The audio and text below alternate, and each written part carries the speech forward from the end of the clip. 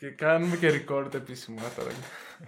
Ό,τι να είναι podcast επεισόδιο 7, το πρώτο διπλό podcast και μαλάκα έχω εσένα μαζί μου.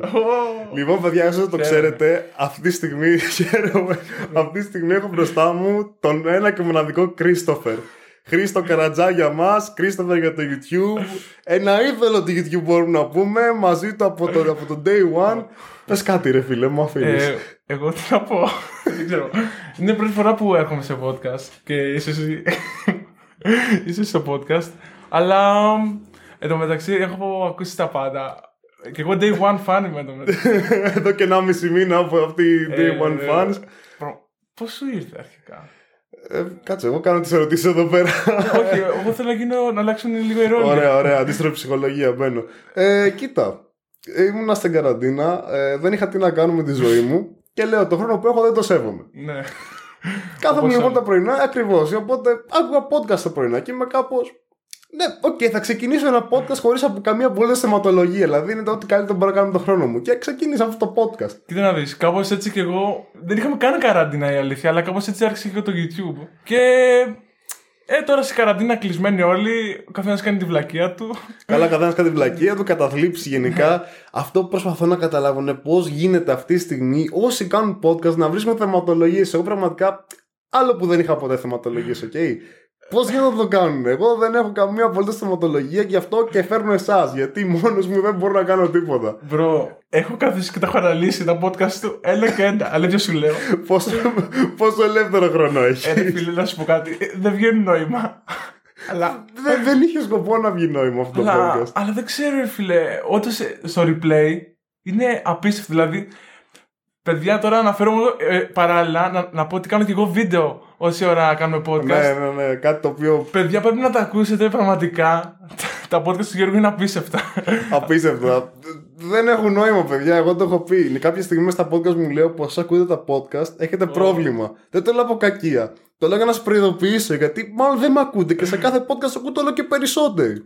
Εντάξει, τώρα τι κάνεις επιλογή. Είμαστε εδώ σήμερα για να γίνεις μέρος αυτής της ιεροτελεστίας χωρίς κανένα απολύτως νόημα. Οπότε εγώ να ξέρεις πως ό,τι έρχονται εδώ πέρα θα σας βάζω στον τοίχο. Και δεν εννοώ θα σας βιάσω από κόλλα και να σας αρέσει. Σίγουρα όχι αυτό. Εκτός άμα θέλετε, το έχω πει σε podcast. Άμα θέλετε, πάντα με τη δικιά σας συγκατάθεση, εγώ θα σας κάνω ό,τι θέλετε. Πρέπει να φοβάμαι, δηλαδή, άμα με ρωτήσεις κάτι. Να φοβάμαι. Κοίτα, υπάρχει ένα κακό μεταξύ μας. Πως ξέρω ότι έχει ζήσει πάνω κάτω. Οπότε ξέρω τι ερωτήσεις θα κάνω. Γιατί ξέρω τι θα σε πειράξει. Και δεν μπορώ να πω και ψέματα. Και δεν μπορείς να πεις και ψέματα. Εδώ πέρα ερχόμαστε και λέμε ιστορίες. Βασικά, έχω πει πολλές ιστορίες για την παιδική μου ηλικία. Είμαι το παιδί το οποίο έχει φάει άκυρο από παιδεραστή. Μου έχει γίνει πολλή συζήτηση γι' αυτό. Όταν τα άκουσα, δεν φαντάζομαι πόσο έκλαψα. Που πήγα 5 φορές πίσω να το ξανακούσω. Λέω, τι λέει εδώ πέρα. Και πραγματικά με ρωτάνε αν είναι αληθινή ιστορία. Φίλε, όντως είναι αληθινή ιστορία. Βγήκα με τη μάνα από το σούπερ μάρκετ. Απλά αφήνω το χέρι της. Ακολουθώ μια τύπισσα δίπλα από ένα βανάκι. Με κοιτάει, την κοιτάω. Και απλά μου αφήνει και φεύγω, μαλάκα. Και απλά μου άφησε και πήγα πίσω στη μάνα μου. Έχω περάσει και εγώ τέτοιο παιδεραστή. Ένα καλοκαίρι εκεί πέρα που ξέρεις. Ναι. Ήμουνα εγώ, η μητέρα μου, η αδερφή μου και είχαμε πάει σε ένα ωραίο μέρος. Έτσι με ποτό είχαμε πάει να πιούμε. Είναι ένα καλοκαιρινό μέρος, full καλοκαιρινό, δηλαδή σαν τον πόλη παρά. Ωραία, ναι. Και καθόμασταν, ξέρω εγώ, έτσι. Ωραία. Και ήταν ένας τυπάς που μας κοίταζε. Και λέω, τι κοιτάζει? Θα σας εξηγήσω, είναι αυτό το creepy φάκι που παίρνει και γυρνάει σιγά σιγά και σου χαμογελάει. Γεια σου. Όσοι έχετε δει το τσάκι, κάποια στιγμή που το τσάκι γυρνάει αργά και σε κοιτάει με κουλάμε στα μάτια. Αυτό ακριβώς έτσι. Τώρα εγώ καθόμουν με τον Γιώργο του λέω, κοίτα εκεί πέρα. Κάνει ο Γιώργος, εν τω μεταξύ ο Γιώργος είναι σε φάση, τι εννοείς? Γυρνάει απότομα. Και ο τυπάς βλέπεις να γυρνάει έτσι. Αλλά μετά εξακολουθούσε να γυρνάει. Υπήρχε τριβή δηλαδή. Μεταξύ μας νόμιζα ότι κοίταζε τη μητέρα μου. Μάλακα, φαντάσου να κοίταζε τη μητέρα σου. Αλλά το χειρότερο ποιο ήτανε? Πώς κοίταζε εσάς? Κοίταζε εμάς, μπρο. Τον έχω και σε φωτογραφία, τον έχω τραβήξει. Τι λέω, έχει φωτογραφία? Ρε, είμαι ακραίος γιατί Το έχω κάνει αυτό και με έναν ταξιτζή. Έχεις φωτογραφία τον παιδεραστή σου. Μαλάκα αυτό, τι σκατά, πώς έγινε αυτό. Όντως τον έχω. Αλήθεια σου λέω, θα σου δείξω μετά. Ρε, και την έχεις κρατήσει τόσα χρόνια. Αρχικά, ό,τι έχω στο παλιό μου κινητό δεν το διαγράφω. Αυτό φίλε είναι χρυσός πραγματικά. Θα κάνεις παιδιά κάποια μέρα και θα είσαι κάπως και τον παιδεραστή του πατέρα σου. Και δεν πώς μας κοίταγε. Και μάλλον γι' αυτό δεν θα πρέπει να κάνουμε παιδιά. Μπρο, κοίταζε εμάς και τον έβαλε φωτογραφία, μήπως γινόταν κάτι. Να δεν δείχνατε το πρόσωπο και τέτοια. Ήμουν τόσο ακραίος. Μπορώ να πω άλλη μια ιστορία. Γουστάρω πάρα πολύ τις ιστορίες με παιδεραστές και γενικά το κοινό μας εδώ πέρα για κάποιο λόγο θέλει να λέω. Λες, μαλάκα να σου πω κάτι. Γιατί επιμένετε να λέω ιστορίες με παιδεραστές, λες και όλη μου η ζωή ήταν σε επαφή με παιδεραστές, ρε βαλάκες. Μια φορά έτυχε, εντάξει. Μπορεί 2 και να μην το θυμάμαι. Εντάξει, αυτό δεν είναι και τόσο σημαντικό, αλλά έχω βγάλει φωτογραφία πινακίδες ενός ταξιτζή που μας είχε φέρει από Αθήνα Περιστέρι. Επειδή είχε καθίσει. Αθήνα ποιο μέρος? Πού ήτανε? Νέο Κόσμο, κάπου εκεί ήτανε. Ήθελα να πάμε με το μετρό εγώ, αλλά φαγώθηκα να πάμε με το ταξί. Πάω εγώ εκεί. Είχαμε κάποια προβλήματα, είχαμε πάει σε ένα νοσοκομείο και μετά επέστρεψα μόνος μου, ξέρω. Και τι πας, είχα καθίσει μπροστά, ρε. Ναι. Δεν ξέρω, στορκίζομαι, πήγε να πιάσει τις ταχύτητες, αλλά έπιασε το πόδι μου κατά λάθος. Ήταν σίγουρα. Αυτό το κατά λάθος είναι που μου αρέσει κάθε φορά. Συγγνώμη, μπέρδεψα το μογλό ταχυτήτων με το πόδι σου. Λες και έχει ομοιότητα αυτό, ρε μαλάκα. Ρε, αλήθεια σου λέω. Και δεν ήταν μεγάλος, ήταν κάπου 60 κάτι. Και εγώ κάνω, oh shit, λέω μέσα μου, έχεις πεθάνει τώρα. Μαλάκα φαντάζομαι εκεί που οδηγός μου, γαμώ το σπίτι σου εκεί πέρα, φεύγει το ταξί ολόκληρο. Ρε, αλήθεια σου λέω. Ότι μόνο μια φορά, όχι, εντάξει, αυτός ήταν καλός ταξιτζής, αλλά. Καλός. Ήταν καλός. Σ' άρεσε. Του δώσα τα λεφτά. Είχε το άγγιγμα, ρε παιδί μου. Ήταν το τα λεφτά για να πληρώσω και δεν είχε μου δώσει ρέσσα και σταμάτησε σκέψη μου στη μέση του δρόμου και μας κορνάρω. Ήταν πολύ καλός αυτός. Είχε μια αγάπη για τα παιδάκια, ρε φίλε. Δεν γινόταν έβρε να σας ευχαριστήσει κάπως. Και ήταν και πολύ πρωί, αλλά τέλος πάντων. Αυτός όμως μου έκανε εντύπωση γιατί ήταν σε φάση. Κόκκινο, μπαμ, πιάσαμε. Και έτσι με αφήνει στο άλσος. Όχι, στο εκθεσιακό κέντρο έξω με αφήνει. Του λέω, άσε με εδώ πέρα, σε παρακαλώ. Του λέω, είναι λίγο πιο κάτω. Μου λέει, όχι, εντάξει, του λέω. Θα σε πάω και σπίτι σου. Και έχω βγάλει το κινητό και τραβάω φωτογραφία. Ρε, έχω και αυτό. Θα σας στείλω μετά να δεις. Μαλάκα, έχεις κάποιο χόμπι να βγάλεις φωτογραφία παιδεραστές? Ρε φίλε, δεν είναι ότι το κάνω επίτηδες, αλλά ρε φίλε, άμα γίνει κάτι, δηλαδή. Πες τον τρώω λίγο από πίσω, ρε παιδί μου. Πες ότι επιβιώσω. Πες μου το σφυρίζει λίγο. Να έχω ένα δείγμα να δείξω στην αστυνομία κάτι. Αυτός μου τον κούμπασε. Και τι μας το πες νωρίτερα? Μ' άρεσε λίγο, εντάξει. Υπήρχε μερικές αναταραχές. Υπήρχε τριβή μεταξύ μας. Υπήρχε λίγο τριβή μεταξύ μας. Ωχ, κύριε ταξιτζή, μη. Απολακούβες ο ταξιτζής εντωμεταξύ, εννοείται. Αυτό ήταν ένα story παιδερασμού. Παραλίγο να. Δεν θυμάμαι, κάπως ξεκίνησε το story για τον παιδερασμό. Δεν ξέρω καν τι σε ρώτησα. Βασικά είπα για το δικό μου story παιδερασμού, το οποίο έχω ξαναπεί και είπες για το δικό σου. Οκ, μ' άρεσε αυτό όμως. Μ' άρεσε. Ναι, αυτό ακούστηκε πάρα πολύ λάθος. Ναι, είναι το Ότι Να'Ναι Podcast, παιδιά. Τα πάντα θα ακούγονται λάθος αυτό το podcast. Ναι, κυριολεκτικά, ό,τι να είναι. Δεν ξέρω καν αν το ακούνε αυτό. Στο Ότι Να'Ναι Podcast, τι άλλο ρωτάς, δηλαδή. Αντίστοιχα ψυχολογία. Τι άλλο. Δεν ρωτάω κάτι άλλο. Είσαι το πρώτο άτομο το οποίο φέρνω για παρέα στο Ότι Να'Ναι Podcast. Ναι. Είμαι ο πρώτος. Είσαι ο πρώτος. Σε παρθενιάστηκα δηλαδή. Είσαι η πρώτη μου επίσκεψη. Γιατί κυριολεκτικά, μαλάκες, ακούστε πώς ανοργάνωταν αυτό το podcast. Όχι απλά δεν τον έφερα. Του ήρθα. Ήρθα στο χώρο του που είναι καινούριος να τον καταγραστώ και να φτιάξω ένα podcast. Τώρα. Έτσι θα έρχονται. Αμά. Εδώ μεταξύ. Έχω πει στο Γιώργο ότι όποιος έρχεται θα ρίχνω αυτό το ζάρι. Μαλάκα, κάποια στιγμή πρέπει να ρίξουμε τα ζάρια για το Καμασούτρα. Δεν ξέρω, εμένα μου φαίνονται πάρα πολύ ελκυστικά. Λέω να το ρίξουμε στο τέλος. Λες? Ναι, στο τέλος του podcast. Θα πρέπει να ξέρεις, στο τέλος σου φυλάζω και μια έκπληξη, μια ερώτηση έκπληξη από μια. Έχω βάλει μια κατηγορία ερωτήσεων. Τις οποίες δεν τις κάνω εγώ. Τις κάνει κάποιος άλλος. Πάμε. Δεν είναι ακριβώς το κοινό, είναι ένα συγκεκριμένο κοινό. Θέλω να μου πεις μια ντροπιαστική ιστορία από πρώτο ραντεβού. την πιο τροπιαστική ιστορία. Αν και πες να ξέρω ποια είναι, γιατί ρε γαμό το έχω μεγαλώσει μαζί, αλλά θέλω πραγματικά να την ακούσω πάλι. Ρε φίλε. Λοιπόν, ήταν Δευτέρα Λυκείου. Της είχα πει εγώ να βγούμε πρώτη φορά. Το είχα αργήσει κιόλας. Δηλαδή, μιλάγαμε πολύ καιρό και μετά της το είπα Χριστούγεννα, ενώ μιλάγαμε καλοκαίρι. Αλλά δεν ξέρω, ρε φίλε, γιατί το είχα κάνει. Ίσως είχα εγώ τους ενδιασμούς μου. Τέλος πάντων. Ήμουνα μικρούλη, πέσα Fortnite. Είχαμε το χέσιμο της εποχής τότε. Τι θα μου πει και τα άλλο και. Της το είχα ακυρώσει, νομίζω. Ενώ της το είχα πει να βγούμε, της το ακυρώνω. Γιατί ήμουν άρρωστος. Δεν ξέρω τι είχα πάθει. Και μετά της το ξενερώ και ήμουν πάλι άρρωστος. Τις κανόνισες πάλι. Εγώ, ναι, είμαι ηλίθιος. Άκου, τρίτη φορά και μου λέει. Έχει δίκιο, μου λέει. Ελπίζω αυτή τη φορά να βγούμε. Και λέω, ωραία, πάμε. Και εγώ ελπίζω, αν δεν ξαναρρωστήσω. Ξέρεις τι έγινε, εγώ κάθε τα Σαββατοκυριακά, συνήθως Σάββατα, ναι, πήγαινα οδείο, έτρεχα, είχα φροντιστήρια. Ναι, ρε φίλε. Και δεν πρόλαβα να κάνω μπάνιο. Και... Όχι, ρε μαλάκα, μην το λες. Ρε φίλε, είχα. Αυτό πάει ήδη πολύ άσχημα. Άκου.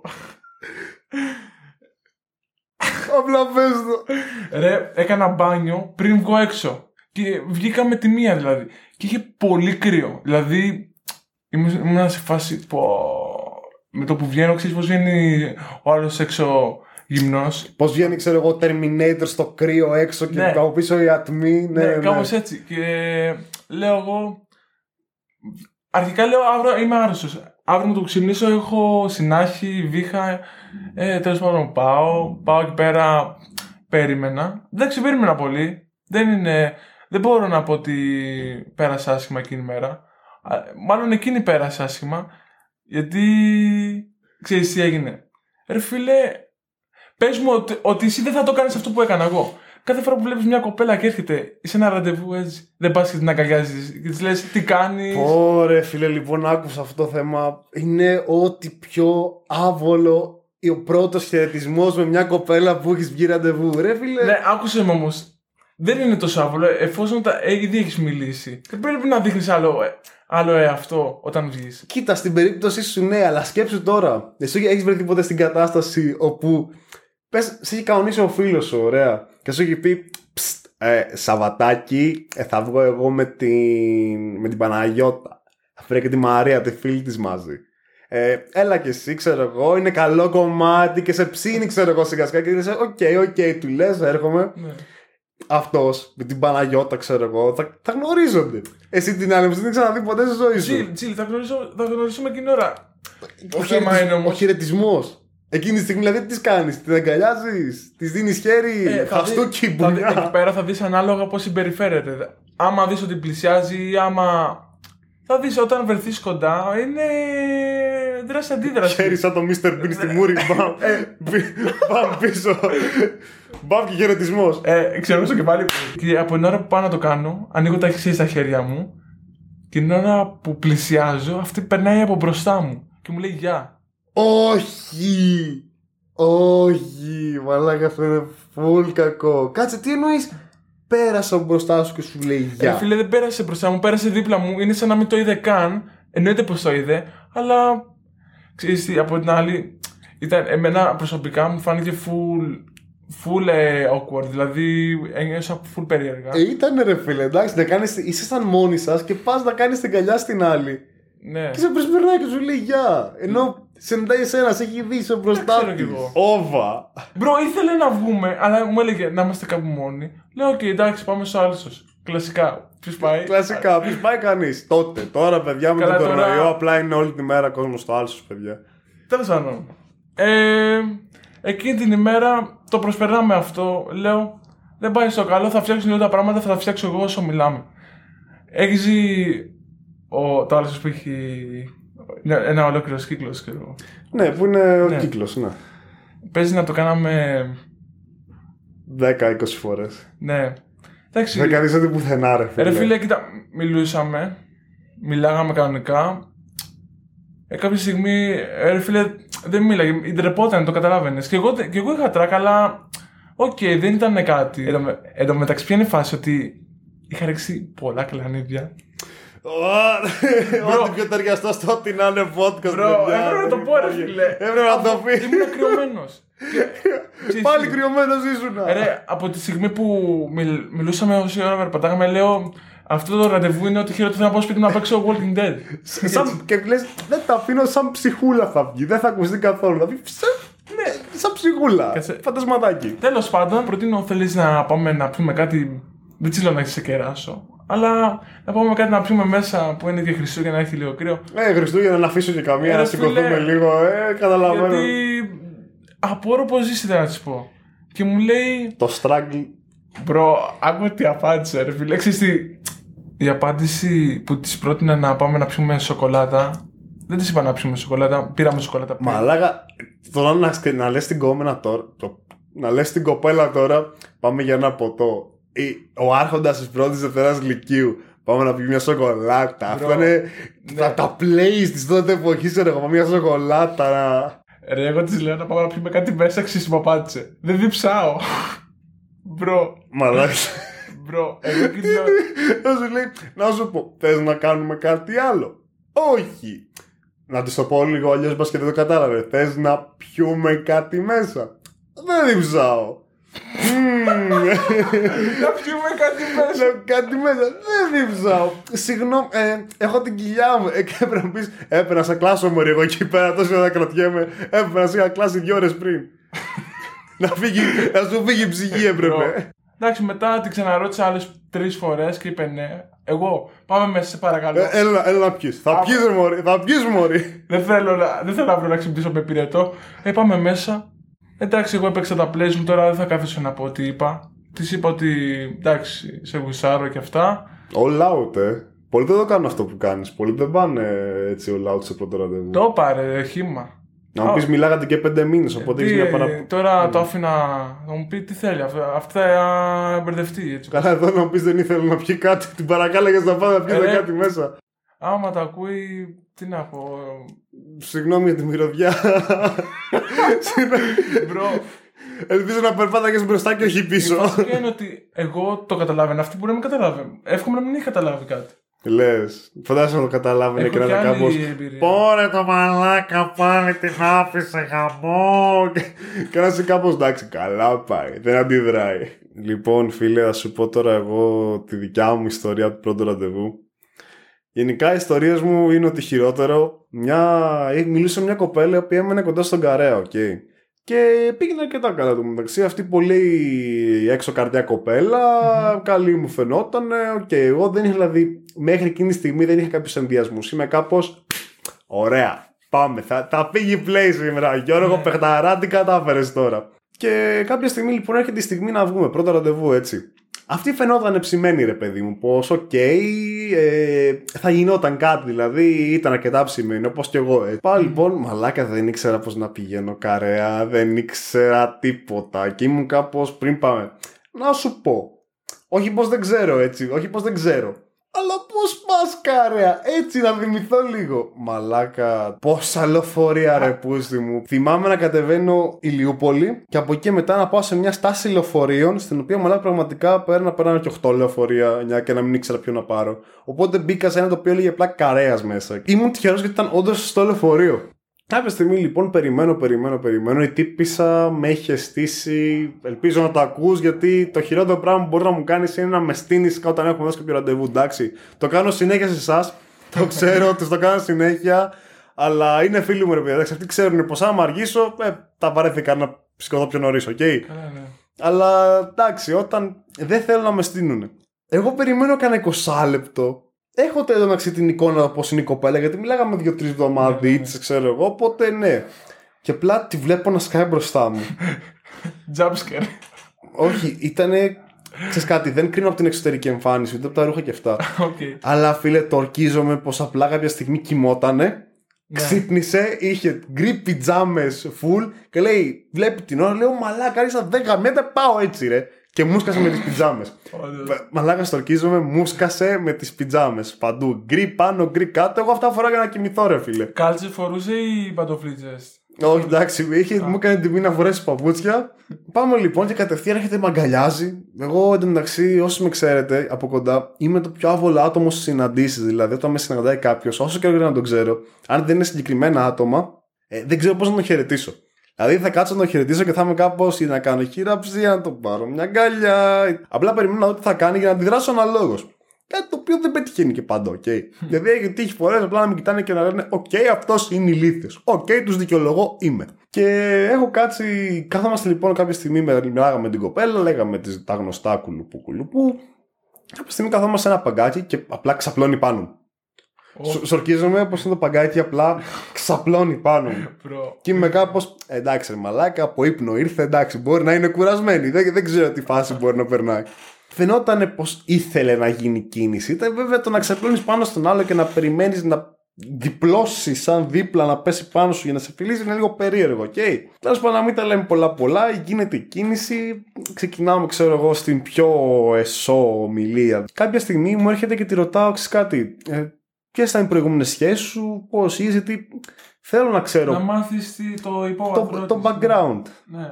Δηλαδή θέλω να ξέρω, γιατί θέλω να ξέρω το background της κοπέλας με την οποία μιλάω. Τι θυμάμαι να βγάζει το κινητό και από εκείνη τη στιγμή και μετά είμαι κάπως μαλάκα, θα έχει λίστα. Και είχε λίστα, ρε μαλάκα. Λέγε. 24 σχέσεις. Έχω βγει με κοπέλα η οποία είχε 24 σχέσεις. Μπορεί να είναι ένα άτομο που έχει κάνει φάση. Μπρο, ήταν όλες σχέσεις. Ήτανε όλες σχέσεις. Ήταν 25. Φίλε, ήμουν το νούμερο 25. Ήταν 24 και ήμουν το νούμερο 25. Δεν έκανα σχέση. Άρα μάλλον δεν είμαι το νούμερο 25. Αλλά θεωρητικά ας πούμε πως είμαι το νούμερο 25. Το λέει τόσο casual. Όχι. Απλά βγάζει το κινητό και μου λέει ναι, 1, 2, 3 και μέρισε μέχρι το 24. Και ότι είπε τόσο casual. Λες και ήταν κάτι το οποίο λες κάθε μέρα. Και έχω μείνει μαλάκας. Λέω, μαλάκα, έχω βγει με κινούμενο Αφροδίσιο. Τέλος πάντων, εγώ από εκείνη τη στιγμή και μετά ήμουν λίγο πιο απόμακρος. Και εννοείται δεν ξαναβγήκα ποτέ με αυτήν την κοπέλα. Επόμενη ερώτηση την οποία θέλω να σου κάνω, θέλω να μου πεις ντοπιαστική σχολική ιστορία. Ήμουνα τρίτη λυκείου, μέρα αγιασμού. Ήμουνα εγώ και ήταν και ένα άλλο παιδί εκεί πέρα. Αλλά λέω έτσι όπως ήμουνα. Πώς είμαστε μόνοι μας μερικές φορές και λέμε ρε το μαλάκα το γάι. Ναι, που είναι μαλάκας. Και τον κράζεις πίσω, απλά τώρα ξέρεις ότι είστε φίλοι. Το κάνεις με καλή, δεν το λες να τον κράξεις. Το λες που είναι ρε μαλάκας, έχει καθυστερήσει το ένα και το άλλο, ναι. Και εγώ ρε φίλε ήμουνα με την παρέα μου και λέω λείπει τώρα, ξέρω. Ρε φίλε και εγώ ήμουνα ηλίθιος γιατί ήταν η περίοδος που είχα βάλει φακούς επαφής. Και εγώ δεν έβλεπα καλά τριγύρω μου, έβλεπα μπροστά, μέχρι να το συνηθίσω. Και τον γκράζω, λέω καλά, λέω μέχρι να έρθει ο άλλος και του πας στα δίπλα μου. Ξέρεις, αντιπροσωπικά θα σου πω, ξέρεις πόσες φορές έχω κράξει ο γάι εσένα, έτσι. Μαλάκα, είμαι σίγουρος ρε φίλε, δεν μας νοιάζει. Όχι κακοπροαίρετα όμως, αλλά έτυχε ρε μαλάκα. Βόβο να πες. Και να λέω από μέσα μου, δεν νομίζω ότι τον κράζω την ξέρεις. Λοιπόν, η τελευταία ερώτηση προέρχεται από μια κατηγορία ερωτήσεων που έχω βάλει, η οποία λέγεται «Ο Κινέζος ρωτάει». Και είναι κάθε φορά η πιο καμένη ερώτηση χωρίς λόγο που αρμόζει στο Ότι Να'Ναι Podcast. Τα ψυγεία στην Ανταρκτική ζεσταίνουν ή κρυώνουν το φαγητό? Μπρο, βλέπεις ότι έχω κάτσε. Τα ψυγεία στην Ανταρκτική τα ζεσταίνουν για να τα κρυώσουμε εμείς. Είσαι εσκιμός στην Ανταρκτική. Παιδιά, μην με κράξετε αν δεν υπάρχουν εσκιμός στην Ανταρκτική. Πες ζει στην Ανταρκτική και έχεις ένα ψυγείο. Το ζεσταίνει το φαγητό ή το κρυώνει? Μαλάκα Γιώργο, τι έκανες μόλις τώρα? Μαλάκα, δεν χρειάζεται να το κρυώσει γιατί είναι ήδη κρυό. Άρα γιατί να έχεις ψυγείο?